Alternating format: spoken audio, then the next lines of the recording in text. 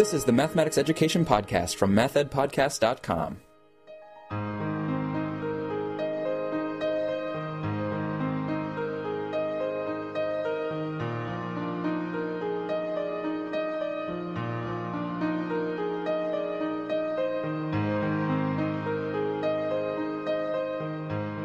Welcome to the Math Ed Podcast. My name is Sam Otten from the University of Missouri, and I'm pleased to have two guests with me today to talk about their study. Dr. Sarah Powell is an assistant professor in the Department of Special Education at the University of Texas at Austin. Sarah, thanks for being here. Thank you. And her co-author, Julie Nurnberger Haig, is just finishing up at Michigan State University, where we were actually together studying for a while. She's going to be going to Kent State University in the fall, so Julie, thanks for being here as well. Thanks for having us. We're going to be talking about Sarah and Julie's study that they published in Early Education and Development, and the study's entitled Everybody Counts, but usually just to 10, a systematic analysis of number representation in children's books. So we're going to dig into some children's books, which I'm really interested about because I have two preschoolers myself. Oh, great. But before we get there, I like to just get on the record people's grad school experiences so we kind of know where you're coming from. So Sarah, I'll start with you. Where did you do your graduate work? I did my graduate work at Vanderbilt University, and I studied under Dr. Lynn Fuchs in the Department of Special Education, and my PhD is in special education, but with an emphasis in mathematics learning disabilities. Okay, and what did you kind of focus on for your dissertation? My dissertation was all about the equal sign and how students misinterpret the equal sign and how misinterpretation of the equal sign at the elementary grades causes problems when students are solving word problems. Oh, wow. Mm-hmm. And Julie, how about you? I'm finishing my PhD at Michigan State University now in preparation to start at Kent State in the fall. And Jack Smith is my advisor. And my dissertation is focusing on my primary research interests of analyzing models we use to teach students mathematics, specifically how movements affect student learning, because that's been understudied thus far. In cognitive science, we have evidence that how we move influences how we think, but that really has not been a focus of understanding how students must be learning in classrooms as well. And I focused my dissertation on walking on a number line versus using a chip model and moving chips to learn integer operations. Okay. So I mentioned the study that we're going to be focusing on deals with children's books. So I'm just curious, it's kind of a fascinating study, but how did it start? Where did it come from? Well, speaking of the equal sign, I had done a textbook analysis about how the equal sign was presented in elementary school textbooks. And that article was published, and Julie read it, and she had just conducted an analysis. If you want to talk about it, Julie. I conducted an analysis of children's books about shapes. And the reason for that was I saw a lot of issues with teaching teachers mathematics, who are going to be future elementary teachers, and issues they were still struggling with geometry and basic shapes. And so I wanted to investigate where some of these ideas might be coming from, and I was going to do a textbook analysis, and then realized, no, shapes and numbers all begin much earlier. And so I looked at children's shape books. And then I had contacted Sarah because I saw her textbook analysis. Kind of to talk about the process and, what did I do in terms of doing the analysis. And then we just started talking about common interest in mathematics.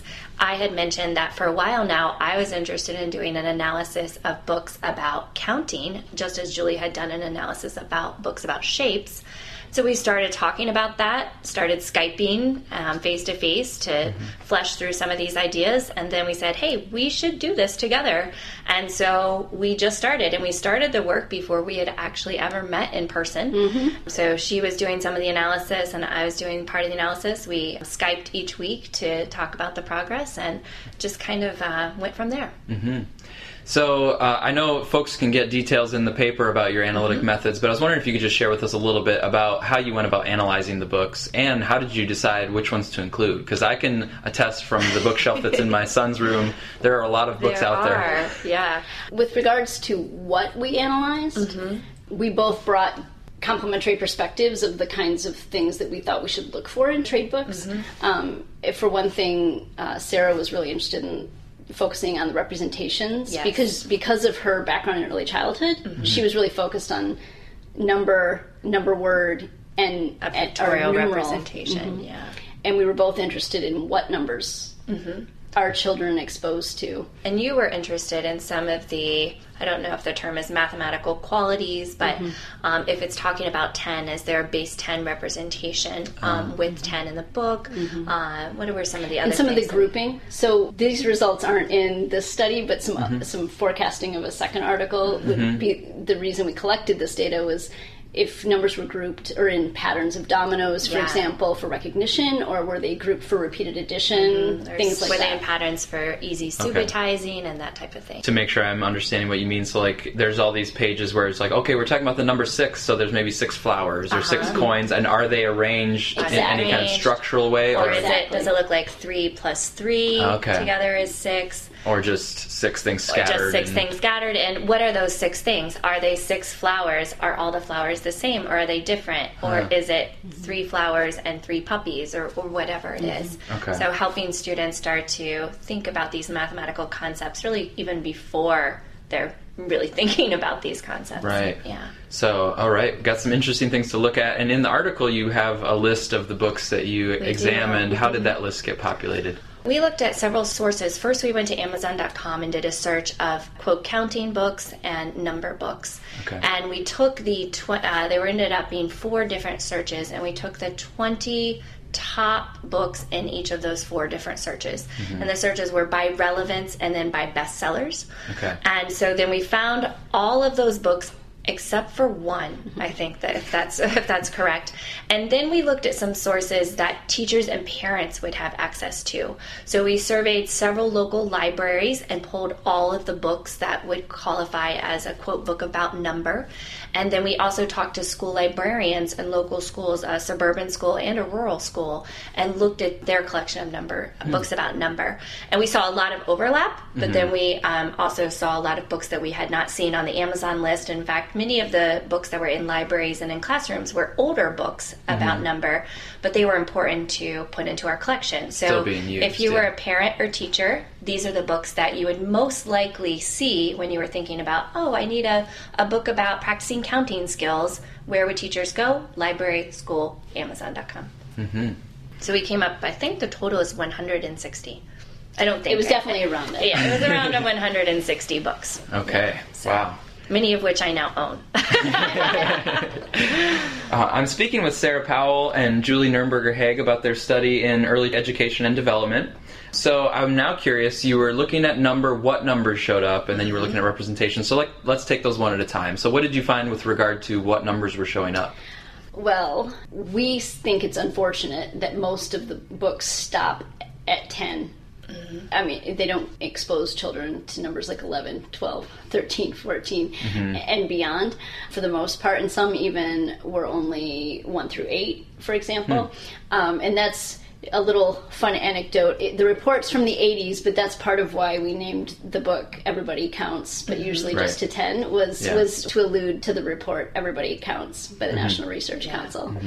Yeah, I believe it's around 65% of the books that we surveyed either stop at 10 or stop at a number less than 10. And kind of accessing my special education background, not only do kindergartners and first grade students and even preschool students have difficulty with the teen numbers, but we'll see students at 3rd and 4th grade with a lot of difficulty as to recognizing the number 13 or writing the number 13 and that type of thing. And so it really does point that we do have this conceptual stopping point at 10, but we often stop there. Number songs stop there. Counting books stop there. And we really need to think about, if we want students to have a good understanding of the teen numbers and beyond that, what are some of the things that we could put in place? And it's obvious that many counting books are not fitting that bill. So one thing we thought our study contributed is that we already know that there's research about the problems with the terms in English for the teen numbers, that they aren't consistent, whereas several Asian languages actually support base 10 understanding by the terms alone. And so our study contributes to another reason that English-speaking early childhood students might have difficulties with those numbers. Yeah. I mentioned I have 2 preschoolers. John's almost 3 and Harvey's 1.5. And so they're counting and working on this. And I also just get this feeling that it's like this task that is accomplished once you get to 10. Yeah. Like you're counting. You're finished. It's like that's the end. I've achieved what I set out to achieve. So for me, like having the math background and going to grad school with Julie where stuff like this would come up a lot. Yeah. I have made a point to go beyond 10, and I kind of try to not have a specific thing. Like sometimes I'll stop at 14, sometimes 20, sometimes That's 18. Great. And I try to just mix it up where it's kind of like, how far do we feel like going today? Yeah. Like sometimes we might not even go to 10, sometimes we might go later. But I basically just felt myself wanting to break up the fact that it's always to 10, and then we always celebrate that we made it to 10. Yeah. And it's really a cultural thing too, because I think even like other family members, they're like ready to applaud once the little little kid, once the little tyke gets to 10. So true. We're ready to applaud because you made it to 10. It's like, well, I have twin nephews who are now 3.5, and both my brother, who is their dad, and my parents, who help out taking care of them, they know that I'm really interested in mathematics, and I've talked to them about this study. And so my mom will say, well, what number should I stop counting? It's like, don't stop counting, just keep going. But they do the same thing that you're talking about, is not celebrating 10 as this endpoint, but let's count to 12, let's count to 16, let's count to 22. And it would be great if everyone had this knowledge and did this. But there are some counting songs that I've seen where they'll say, and the last one's 10. And I always talk about this with my students that's like, who are pre-service teachers. We should not use this song because there is no last one. Yeah. But it kind of brings up another point that I think we'd like to talk about here is understanding numbers less than 1. Yeah, so I was going to ask you about 0, because 0 in your graph that you have in the paper, 0 behaves much more like the higher numbers. It does. It doesn't behave like 1 through 10. It's not featured much of the time in these books, and so one of the things that is pretty common in the research literature is that we know that once students are introduced to rational numbers, many students have difficulty understanding them because they really don't think there is a number, first of all, less than 1, or any numbers that are between 0 and 1, and then kind of going with Julie's work in terms of negative integers, that then there are numbers that are less than 0. So a phrase to share with parents in early childhood to be cautious about, that we talk about in our article, is this idea of when you're counting backwards, that 1 is the stopping point when you're counting backwards. That's when you applaud. No, we don't applaud at 1. Yeah. Or it might even be 0. Like some people might bring up 0, but then 0 is the stopping point. And granted, 1 is the first counting number by definition in terms of set theory in mathematics. An object, and 0 is the first whole number in set theory. But trying to think about ways that we can talk to children about numbers when we don't bring set theory into it. And it's not doing this all the time, but it's having some awareness. 0 is featured in the collection of books that we surveyed less than 10% of the time. So it may not be talking about 0 every time you're thinking about counting, but talking about it often enough so that when students are introduced to 0 and this concept of what 0 is, and then later on how 0 is a placeholder, that they've had some familiarity with this, and probably seeing it in only a few books is not going to make a difference for students. Yeah, and it seems like that could be some baby steps. Like including 0 to me doesn't seem like that big of a reach. No. And then to get to more of these nuanced things that you're talking about could be maybe the next few steps. That gets to a point, I don't know if we're skipping ahead, and that's not included in the current paper, but we did analyze if these books worked with a math researcher or a math teacher, or even if a reading researcher or reading teacher had some input into the book. And it's a very, very small percentage of the time. So we have an idea that many of these books are just put together because they're easy to put together. Put 1 through 10 on a page, put a picture with it, go to print, and you can sell it. And that may not necessarily be the best thing for young children. I also am curious about what you found with representations. There's an idea in mathematics that students should see number in several ways. So that's the numeral, so that would be the numeral 3, the word 3, so that's THREE, and then a pictorial representation, so 3 objects on the page. So we looked at how these counting books, these books about number, how many times they had all 3, or if they had 2 of those representations, just 1. There were no books that had 0, because it wouldn't be a book about counting. Speaking But of at least, 0, though. At least you addressed 0. Yeah. Yes, we did. That's exactly right. So our breakdown is that 49% of the books, so about half of the books, included all 3 of those representations. Oh, wow. So when a student was looking at a page with, let's say, the number 3, they would see the written numeral, the written word, and then a pictorial representation that they could most of the time touch and count to understand that this numeral 3 represents 3 objects, 1, 2, 3. But then there were some nuanced differences. Some of the books just featured the numeral and the number word. Some just had the number word and the picture, and then some just had the picture and the numeral. And then there were a few books that only had a word and no accompanying picture and that type of thing. So there were differences there. So it speaks to, again, do these books have to have all 3 of these all the time? Probably not. But if you are picking out books, you should be cognizant that it would be nice if these were all combined so that students can really understand the connections between the numeral, the number word, and the representation. So in terms of practical use by teachers, daycare workers, and parents, for example, a benefit of not having all 3 might be that children have to generate the third one. So there can be benefits, but as Sarah was saying, having a combination of all these different types of books and how they represent the numbers would probably be important. Right. And the students or whoever's working with the kids would already be also adding like the verbal one. I don't know if how that fits in, but that one, unless you have an audiobook or something that has buttons that you push or whatever, I don't know if we you had looked at those. We had a few of those, but yeah, for the most part, the word is being read and presented orally by, an educator. Yeah, so that's already kind of a new additional representation that's not in most of the books. It would be from the kid or from whoever's with the kid. And so now Julie's kind of bringing up, you could maybe add the verbal, but also add one of the other ones that's missing. That they could hold up a card that has the correct numeral that associates with the word and things like that. Yeah, exactly. Several early childhood and even the borderline of early childhood, the second and third grade, have talked about the issues of that their students had not seen the number words. At least it didn't seem that they had. So I was actually really surprised because we really have a positive result, I think, where there were many books that included number words. And I think we were both expecting the number to be even less, or the percentage books.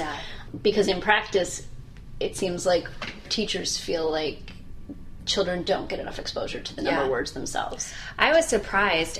Our percentage is 23% of the books only featured the number word and the picture. So actually they did not have the numeral. So you could think about that as a deficit for books, but I know Julie has spun that in a positive way. Do you want to talk more about that? Well, if a book always has the numeral with the picture, even if the word is available, this child might not read the word or attend to that word. And so having books with just the picture and the number word, once they recognize the number from the picture, they could associate in their own mind, I know the number is 3, and see how the number 3 is spelled. It might kind of bring more attention to the actual written word, where otherwise that kind of could get skipped lost. over. That's interesting. So you started mentioning parents and teachers, so I wanted to just ask you to say more about the implications that you see for this study if you're maybe talking to parents or if you're talking to teachers. I think many of our implications are the same because they're working with this very young age group, but these books could be used with students who are older who are having mathematics difficulty. Some of our implications, think about the books that you're choosing. It's okay if a few books stop at 10, but then you should try to find some that go beyond 10 or even stop before 10 so that there isn't this conceptual stop sign that students shoot up around the number 10. Yeah, and because our culture, as you were mentioning with the songs, it's so oriented to stopping at 10, we might even want to consider having a majority of books that don't stop at 10 in order to convey that message that we can count beyond 10. And also, we've been really focused on 10 today, but thinking about numbers greater than 20. So we did see a little bit of a kick for the 10 numbers, and 100 was featured in several books, but even if books did go to 20, then many did not go beyond that, and we know that students do have a hard time with those larger numbers just because they maybe haven't received as much exposure to it or as much practice reading those numbers and seeing those numerals. So thinking about even just going beyond 10, but then going beyond 20. And so going back to the difficulties with the English language, Yeah. for number words, just when the number words become regular after 20 is when these books are basically They stop. stopping. Yeah. So 21, 22, then we get to start over at 31, 32, 41, 42. And that's where even the number word is more important because students don't see that as much and they do have to interpret the written number word often in the elementary grades. So giving them more opportunities to see that. It's probably not as easy to have 60 objects on a page, and it may not make sense to have 60 objects on a page in every book, but in some books it would be nice to see. especially if they're grouped Yeah. in multiples of 10. Yeah. Is there any follow-up work that you're planning? It seems like you have a lot of kind of synergies between your work, so is there any next steps? Well, just on this data alone, Yeah. this article focused on the earliest aspects of number Yeah. and representation, and we're writing a second article on the same data, digging in more to the books that might have potential for later maths. Yeah. So multiples of 10, different Okay. ways that they're grouped that could support Patterns. multiplication, division, base 10 ideas, Yeah.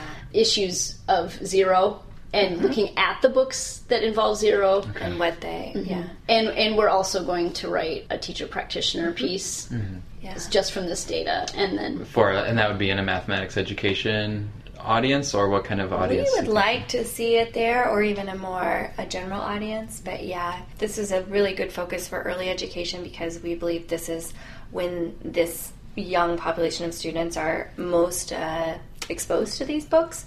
But really taking it beyond that, especially with these skills that students are going to encounter once they enter the elementary grades. Yeah. My guests are Sarah Powell from the University of Texas at Austin and Julie Nurnberger Haig from Michigan State University. So I have one final question. We've been having a lot of fun all along, so this one's usually my fun question, but I'm just curious, if you weren't in special education and mathematics education and this realm of work, Yeah. what would you see yourself doing instead? And Sarah, again, I'll start with you. Oh no. Well, I think if I weren't in the research game, I would probably still be a kindergarten teacher. If I was still doing something in education, I really enjoyed teaching kindergarten, but then just ended up realizing that you could have a pretty large impact when you conducted research, and so I really just kind of took off with that. But if I could not do anything in education, I would most likely be an antiques dealer. So I love vintage antiques, primitives, and I like going to antique shows, and I think it would be really fun to travel around the United States, buy antiques, and sell them. So you wouldn't want to just have a little antique shop in one town. You want to actually do the well, I think that being a dealer is more fun if Yeah. you go from show to show. Because I go to a lot of shows and talk to dealers, and you see them at different shows. So but the problem is I would probably want to buy too many antiques to keep and not enough to sell.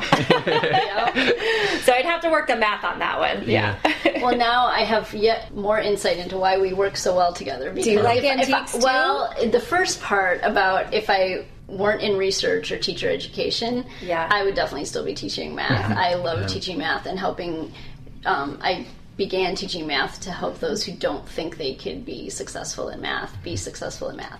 But if I couldn't do that, I actually probably be an architect and interior designer together, because kind of the modern side of the antique side, but you right? can come and help me work it in. Yeah. You know? I was going to say, if awesome. you went for a style that That's the right. antiques We'd could be a good incorporated team. in. Yeah. Good team in research, good team in life. Yeah. So, More collaborations in the future. And I'll just ask knew? for a podcast to get a 10% finder's fee or something. Okay, so helping generate this idea. Thanks so much for taking the time, though, to speak with us about your work. Thanks for allowing us to share. We're really excited about it. Thanks for hosting. It's so great that you do this for the field. Oh, thank you.